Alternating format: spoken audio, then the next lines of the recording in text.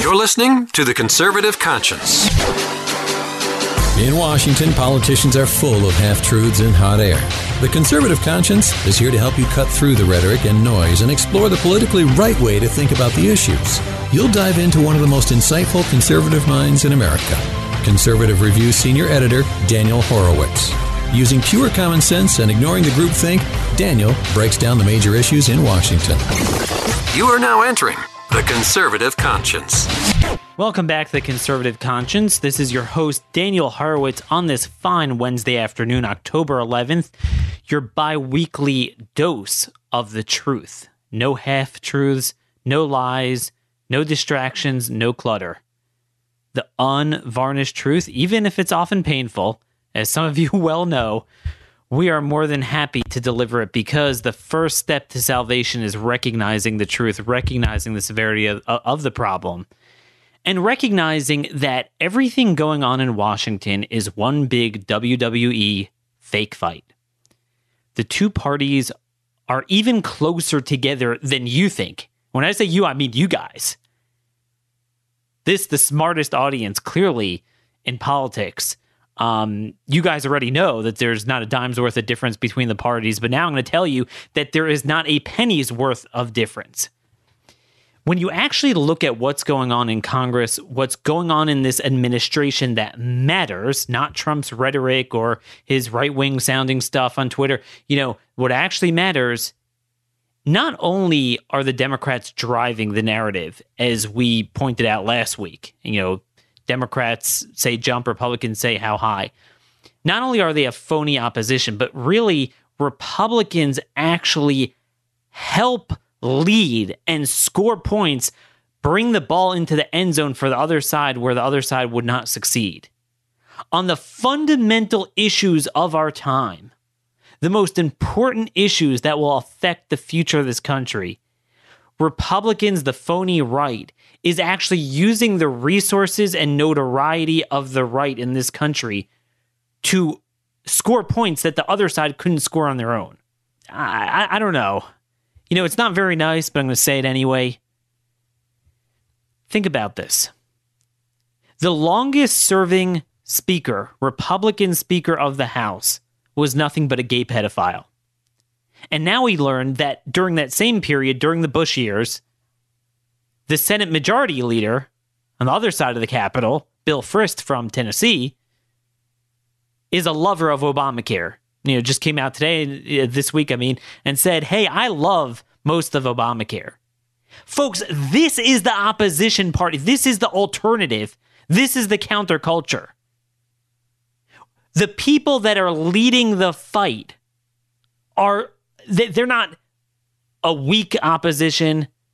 They're not even a phony opposition. They are the problem. One of the big themes of 1984, everyone focuses on Big Brother is watching you, but the other big theme there was that the opposition turned out to be a false flag in the end. Now, I'm not saying there's any conspiracy here. Here, it's not like they're being paid by the Democrats or they're operatives for the Democrats. They're just so vapid, dumb, and morally devoid of any principle that they just do it on their own. Republicans this is naturally where they gravitate. They see where the culture is, and they do the same thing. It's just they want to be in power, mainly because they're not talented enough to get elected as Democrats in Democrat primaries, so that's why you have a different party to pursue the same things. I just wanted you guys to think that. So when you see people like Cornyn and McConnell and Ryan and all these guys, just understand we're now finding out, when I say now, I mean recent years, that the last major period of Republican dominance, when they had, Bush and then Republican control of the House and Senate, you had Dennis Hastert, a gay pedophile, and Bill Frist, who is a liberal on all issues, but now says he loves Obamacare.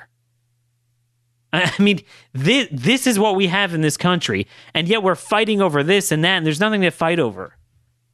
It's funny, last podcast, this was episode 155, today's 156. Earlier this week, we pointed out that Republicans never use the opportunities that are presented to them, data points, narratives in the news stories. Every day I can't keep up with the rapings and murders at the hands of illegal aliens, the rise in crime, to use that as a public policy angle that we're going to push tougher on crime laws. We're going to push sovereignty, security. We're going to push our law and order agenda. No, instead, they allow the Democrats to use airball narratives to promote their left-wing agenda on gun control, and Republicans agree to it. Well, guess what? Paul Ryan just came out today and says, oh, we're going to get rid of bump stocks. Ha, ha, ha. And no one's even talking about that anymore since we put out the podcast earlier this week. It's a dead issue. And yet Republicans are rejuvenating it for them. The leader, the top leadership Republicans. And it's funny, speaking of criminal justice, remember I hinted to that earlier this week. Guess what? Jailbreak is back. Folks, it is back. Could you believe that? It's hard because I'm kind of a generalist. I have my 5-6 issues or so, but I really focus on everything, and I need to dump some memory from my my computer chips here, just to focus on what I need to do on a given day. And I was hoping that at least under the Trump presidency, we can get rid of this jailbreak. I don't have to worry about it. That was a big issue for those of you that were with us from early on, the last 2 years of the Obama administration. You had, unfortunately, Mike Lee and Chuck Grassley working with Durbin and Cory Booker and all these punks, and unfortunately Rand Paul is thrown in there. Criminal justice reform, which basically, in short, means jailbreak, undoing the Reagan-era tough-on-crime laws that led to one of the few, perhaps only positive trends in the culture, the miraculous, precipitous decline in crime for 23 years. And now, guess what? Over the last 10 years, states have been letting the jails loose. We're not at peak incarceration. We're actually down. And incidentally, crime is going up. So what do they propose? Jailbreak. So again, it's not just that they're not addressing the issues that are important to us. Oh, they're addressing them all right. They're addressing them from the wrong end. They're scoring points for the Democrats when that they could never score on their own. And again, ironically, this was one issue Trump sounds very good on, and I think he is. He's a law and order guy. Here's the problem. He's such a freaking disaster that his own son-in-law is promoting this. Jared Kushner met with these senators a week ago at dinner at his house or something, working with all sorts of punks to promote this. And by the way, this is the crown jewel issue along with amnesty. A lot of similarities to amnesty, by the way, in terms of the politics behind it, the coalition promoting it, the straw man false arguments like, oh, you're going to deport the valedictorians who served in the military with distinction, like everyone's a valedictorian. Same thing here. Oh, the people serving 50 years in prison that did nothing but smoke marijuana, and it, from my writings, I have my article I'll link to in show notes. The data disproves that nobody is sitting in federal prison, not even state prison, but certainly federal prison for that. They're big-time drug dealers that often were involved with armed robbery. And in addition, the bill that unfortunately Mike Lee has signed on to, Lee Durbin and Grassley, it has a whole juvenile section, one leniency after another, expunging their record, allowing murderers to get out after 20 years if they committed murder when they're 20. By the way, when you are convicted as a juvenile of life in prison without parole for murder, dude, you're a bad dude, because it's pretty hard to nail that conviction. And nobody is speaking about the victims, of course. It's all about them. And guess what? A good chunk of them on a federal level are illegal aliens. That's why they're in federal prison, because for the most part, these things aren't federal crimes. So a lot of it's an immigration angle. So you're going to have MS-13 people let out pursuant to Section 208, as well as the whole Title II of this, sentencing, Reform Act. So that's what they're pushing now. Complete myth. It's built on a myth, but the Koch brothers, the social justice libertarians are all bought into it. And George Soros, the WikiLeaks cables have a lot of good information on this. They caught a lot of documents with Soros making this a big priority because, again, much like amnesty, this is all about signing up Democrat votes. But yet we have Republicans, and I'm sad to say even Mike Lee. Don't ask me why. Some of it has to do with his Mormon faith. I know the Mormon church is very into it. He genuinely buys into with religious fervence that the second chance business, which, used to be universally regarded as left-wing, and conservatives, when I was growing up, what it meant to be a conservative was law and order. Growing up at the beginning of the 90s is when this was starting, and it worked phenomenally. And yet the one positive social trend, this is what they're working on. They've done nothing. This is what they're working on, Jailbreak. So, it's funny. You look at what's happening here. And by the way, the House is getting out of town today. So they're going to be on a 10-day vacation. The Senate's already out. Don't ask me what the vacation is for. I mean, they're certainly not celebrating the Feast of the Tabernacle, which is this week. The Jewish holiday. So I'm not sure exactly what they're doing, but they're always out. You look back to October of 2009. The first 9 months or so of Democrat governance. They had Obama, Pelosi, and Reid in charge of government. At this point, they passed all the bailouts, the stimulus, the cash for clunkers, remember the mortgage handout to people to prevent mortgages from going underwater, the first round of financial regulations and credit card regulations, the equal pay bill, the S-chip, massive S-chip expansion, which, by the way, Republicans are going to ratify that, redo that now, a massive expansion of unemployment benefits, tobacco regulations. And then, these were things that actually passed both houses and were signed into law. They laid the groundwork at this point for a number of big proposals, such as Dodd-Frank, cap and trade, and obviously Obamacare, which they passed in the ensuing 6 to 12 months after, late 2009. So, and I'm leaving out a lot, and certainly all the budget bills were all their priorities, and then I didn't even get to the executive branch, where every last thing Obama did was to promote their agenda on fiscal, social, national security issues, everything the left wing wanted. Every personnel, every assistant secretary, every head of every agency, of every office in every department of the executive branch was a left-wing kook. Not one conservative was left. Not one Bush-style Republican was left. That's what Democrat governance looks like. Here, what have they accomplished? And now they're going out of town. There is so much to do that we could do good on healthcare, on education, from a conservative perspective, on guns from a conservative perspective, on immigration, national security, foreign policy. Nothing. It's disgusting. Speaking of Dodd-Frank, that was one of the good things. The House passed a partial repeal of the CFPB. Not even a full repeal of the CFPB, much less a full repeal of Dodd-Frank. But okay, fine, partial repeal. Going nowhere in the Senate. Where's the Trump administration pushing for it? And by the way, that would do a lot more to stimulate the economy than any tax package. Not that I'm against tax cuts, but anyway. And by the way, the Bush tax cuts, which were actually definitive and made sense, were signed into law in June. Now we're June of his first year, 2001. Now we're in October, and they can't even articulate on paper what exactly is their plan. But I digress.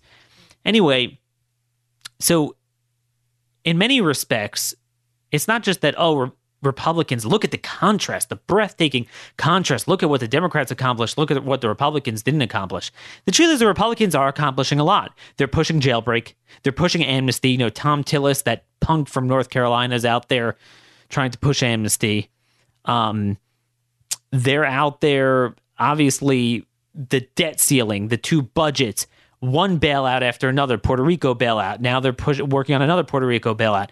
They're working, the House is passing a $36.5 billion supplemental after they had a previous $15 billion supplemental. And again, don't throw this disaster aid at me, because a couple things on that. First of all, there's no accountability here if all of this is really needed and needed up front. But, we're going to have a couple more installments of this. There's no structural reforms to the flood insurance program to ensure that we don't keep doing this. And again, the federal government, there's a role to play, but we should have money set aside. We shouldn't be spending it on all this other stuff. Well, Daniel, we need more. What do you want? We have disasters. That's why you have a budget. I don't know anyone who runs a family that is like, man, I need to go in debt more because I got a leaky roof, that we got problems with the plumbing. Those are usually the big things: plumbing, roof, HVAC, that, you have to budget for that at some point they're going to go. Same thing when you have a country, you're going to have issues with hurricanes. So therefore, the last couple of years, I've finally been able to make a normal amount of money that, because I've been fighting for conservatism my whole life. There's no money to be made. And my wife doesn't have to work, thank God. But I'm putting it all away. I'm not spending anything. I'm not living differently than I've lived before. Since my wife and I got married. I could spend more if I want, but part of why I don't is because you're going to need that. It's not if, it's when. When stuff happens, you're going to have to dip into savings. But of course we don't do that. So more. So the funny thing is, all they've done is codify everything the Democrats want.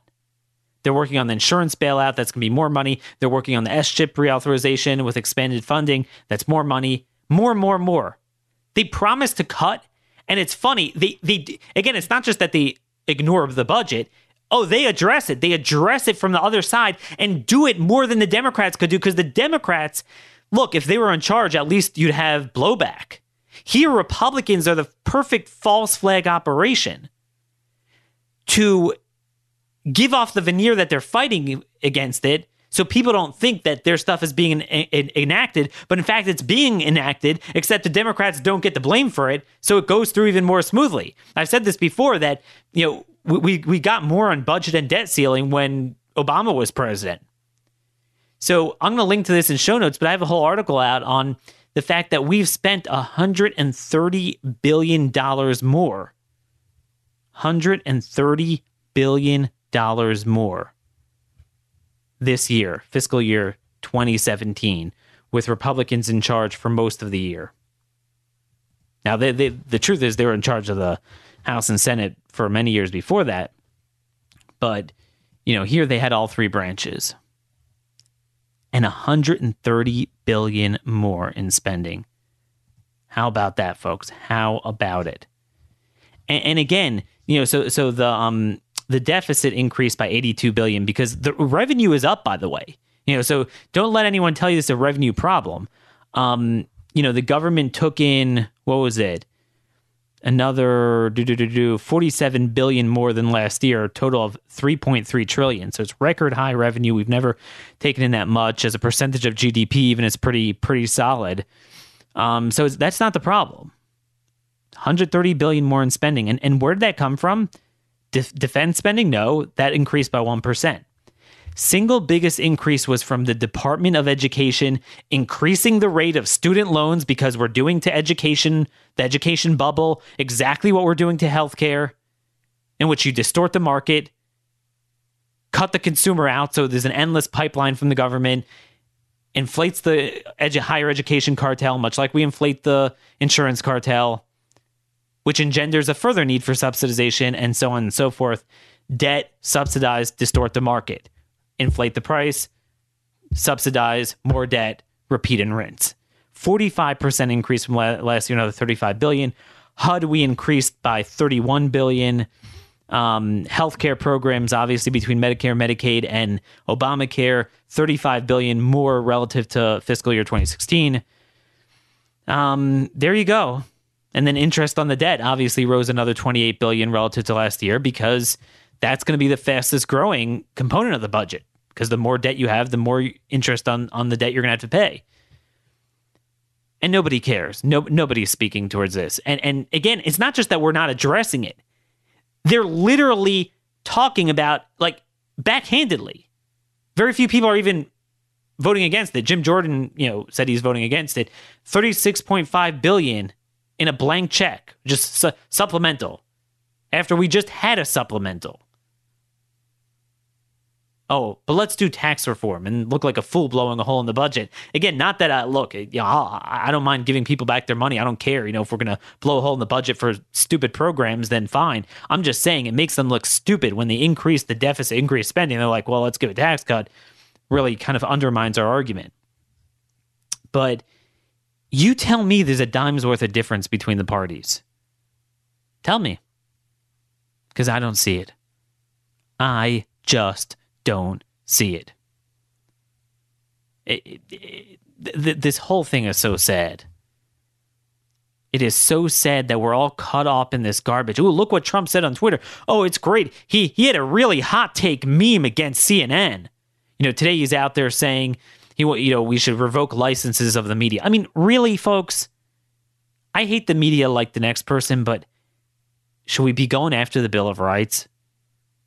I know. Whataboutism. What about when Obama went after the media, so therefore it makes it okay? Basically the Democrats have gone after everyone of the Bill of Rights, so I guess it's okay now to have a Republican president do it because that's who we are. That's what we become. But I love those hot takes I see from people messaging me, well, Daniel, Obama did it too. So this is all we're left with. We're left with the bluster. So let me clean up a couple more things just to tie up the loose ends into this thesis of how the party is really the same. Even the few good things Trump's saying or doing are not enduring. Some of it's his fault. Some of it's his personnel fault, which is his fault. And then it's just because the rest of the party's horrible, even on the few issues he's good on. So we get nothing for it. And the few issues he is good on, the courts are going to throw out because no one wants to do anything about the courts. And we're left with no difference between the parties. Okay, so I know I've been getting a lot of messages and social media emails from you guys asking me what I think on different issues. There's a lot swirling around. I'm just going to try to lightning round go through some stuff and just to demonstrate part of our broader thesis today, how there's no difference between the two parties, whether it's Congress, whether it's the Trump administration, and then maybe tie up some loose ends, and hopefully we'll get to more of it next week. Iran deal. So isn't it good? Doesn't it look like Trump is about to decertify the Iran deal? Well, yeah. That's better than nothing. Here's the problem. Decertifying doesn't mean pulling out of it. This is just another one of these things that Trump needs to check off his list because he got too far out on a limb and he feels, it's gotten personal with him, so he has to show, I'm gonna fulfill it. But it all explains personnel. It all gets back to personnel. There's nobody in the administration who agrees with that because he hired a bunch of crap, starting with Jim Kelly and Mattis and Tillerson, all these guys. So, and I know now he finally doesn't like Tillerson. Well, whoop-de-doo. But he loves Mattis and Kelly. And these people are not going to do the right thing. It's going to be kind of like the DACA business, where, another 6 months, maybe do this, and then they're never really going to do what it takes. That's number one. Number two, there's a whole nother part of the Iran deal, aside from sanctions relief. And that is what we're doing in the Middle East, what you guys know, that we're doing this stupid thing of fighting ISIS, which is dead anyway, on behalf of Iran and giving them ground, giving them territory in Iraq, in Syria, in Lebanon. This is a huge problem, the administration's policy on that. They are downright pro-Hezbollah. I'm going to hopefully have a lot more on that next week. Don't have time for it. But that's a big part of it. And guess what? Talk about personnel. There's a man named Chris Ford. He was the chief counsel for Bob Corker, who devised the legal justification for the Iran deal. He, this week, has been listed, the State Department put out a bunch of nominations. He's been listed as the nominee for Assistant Secretary of State for proliferation. Talk about the fox guarding the henhouse, folks. Talk about the fake WWE fight. Oh, Trump versus Corker. Yeah, and now you're hiring his top dog, who's pro-Iran deal, for to head proliferation at the State Department. So again, I mean, this is another example of this garbage. By the way, another staff issue. Another staff issue. Oh, and you should know, during the transition, just back to Chris Ford, it was people like that who got on the transition team and, from what I'm hearing, blocked the revelation of the JCPOA annexes. Because that was really the only time to obtain those documents. What were the side agreements? We still don't know them. And the Trump administration doesn't seem to care about finding them out. So there you go. We have Chris Ford there. Then we have Kirstjen Nielsen, who's been appointed as nominated to be the next DHS secretary. That was another Kelly pick. This is a fool who has no experience or knowledge in immigration. She's best buddies with McCall. She really admires him. Disaster waiting to happen. Horrible, horrible. She's horrible in the Muslim Brotherhood too, which is obviously a big issue for DHS. So there you go. Every place where it matters, there is no difference. The people that are supposed to be leading the Trump administration on their respective issues are part of the problem. They are the enemy. This is the equivalent of having Dennis Hastert as Speaker and Bill Frist as Majority Leader. And now Paul Ryan is Speaker. Although I don't think he's got the gay stuff, but he's definitely for, ENDA and those, the transgender legislation there. But I digress here. But yeah, Trump went out on Twitter, really stuck it to CNN today. I'm just telling you, there's not a dime's worth of difference between these people. Not a dime's worth of difference. So it's tough. I mean, on issue after issue, we're getting crushed. Jailbreak, amnesty, gun control. And meanwhile, isn't it funny no one's even talking about defunding Planned Parenthood? I mean, that's the most simple thing you could do. Just don't fund a private entity under criminal investigation for harvesting baby organs. I mean, is it that hard? We're not talking about some major dependency program here. But it's not even a point of contention anymore, much less, under discussion for being placed in the December budget bill. I'm sad to report all this bad news, but I'm just not seeing any good news here. We have a false operation here. Until we cut ourselves loose from this party, nothing is going to change, I'm sad to say. So that's the thing there. Don't be fooled by the news you're going to hear. The Iran deal is a major, major issue. And by the way, in the remaining time, I'm just thinking, I want to read to you, trying to find it here. Caroline Glick wrote a tremendous article last week, really laying this out. I'm just trying to see, some good paragraphs to bring out here. And so she goes through the fact that Trump plans on decertifying, which just means that they're not in compliance. Back to Iran. As bad as North Korea is, this is Caroline speaking, at least it's a Chinese client state. If Trump can make China an offer, can't refuse, he can achieve the U.S.'s strategic goals without a devastating war. Iran, on the other hand, is no one's client. Iran has its own client states. And just as the Trump administration is unable to extricate itself from Obama's legacy of delusion and failure with respect to Iran's nuclear weapons program in North Korea, so it cannot and will not shift away from Obama's delusional policies toward Iran's client states. Consider Syria. In Syria, the Trump administration has maintained Obama's policy of pretending that the most dangerous actor and gravest threat to the U.S. and its interest in Syria is the Islamic State. Although under pressure by Israel, the administration has begun to talk about the threat of Iranian expansionism in Syria. It has no policy of blocking Iran's empowerment. The same is the case with relation to Russia's rise as a regional power broker at the U.S.'s expense through its deployment in Syria. As bad as the U.S.'s Syria policy is, its Lebanon policy is even worse. And I wrote about this even before Caroline, but I'm glad she's covering it. In Syria, the U.S. is simply pretending its enemies do not exist, or if they exist, that they do not threaten the U.S. In Lebanon, the U.S. is collaborating with its enemies. In June, this was talking about Lieberman. He's the Knesset's Foreign Affairs and Defense Committee guy. Today, the Lebanese army is a subsidiary unit of Hezbollah, and the Lebanese president, Michael Aoun, is another Hezbollah chief Nasser Nasrallah operative. Lieberman's assertions were not a theory. They were grounded in statements made by Aoun himself and by Lebanese military commanders. But the Americans will not listen to what the Lebanese say or see what they are doing.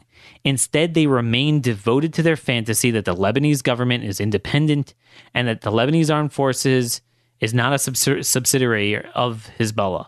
In support of this lie, this year the U.S. pledged and delivered the bulk of $100 million worth of sophisticated weapons. She goes through all the weapons she gave, and It's been called Hezbollah's shopping list. And the U.S. is not only arming Hezbollah through its surrogate. In August, U.S. Special Forces fought alongside the Lebanese Armed Forces to wrest control of the Lebanese border with Syria from the Islamic State-associated Sunni militia. The operation was commanded by Hezbollah. Quoting a source close to Hezbollah in the LAF, Al-Monitor's Noor Samaha wrote, U.S. CENTCOM called the Lebanese army chief and asked him to deny any cooperation with Hezbollah, telling him that while they're aware of cooperation, it has to be denied publicly. In other words, it isn't that the Pentagon isn't aware it is empowering Hezbollah. It knows what it's doing. It just doesn't want the American public to know what it's doing. Now, I want to bring you to one other point here that she's going to mention that nobody is going to talk about, because everyone's talking about, oh, what a change Trump has been on Israel. Yeah, he'll go to Twitter and say Israel's a friend. But the reality is, one other thing I see in the news is funny, and part of our thesis today, not a dime's worth of difference between the party. Chuck Schumer's out there saying we need to move the embassy to Jerusalem, trolling Trump. Now, I know, everyone's going to say, what do you mean? Schumer didn't give a darn when Obama was president. Suddenly he finds religion. Of course not. Of course the guy's a puke, and of course he sees an opening to just score points.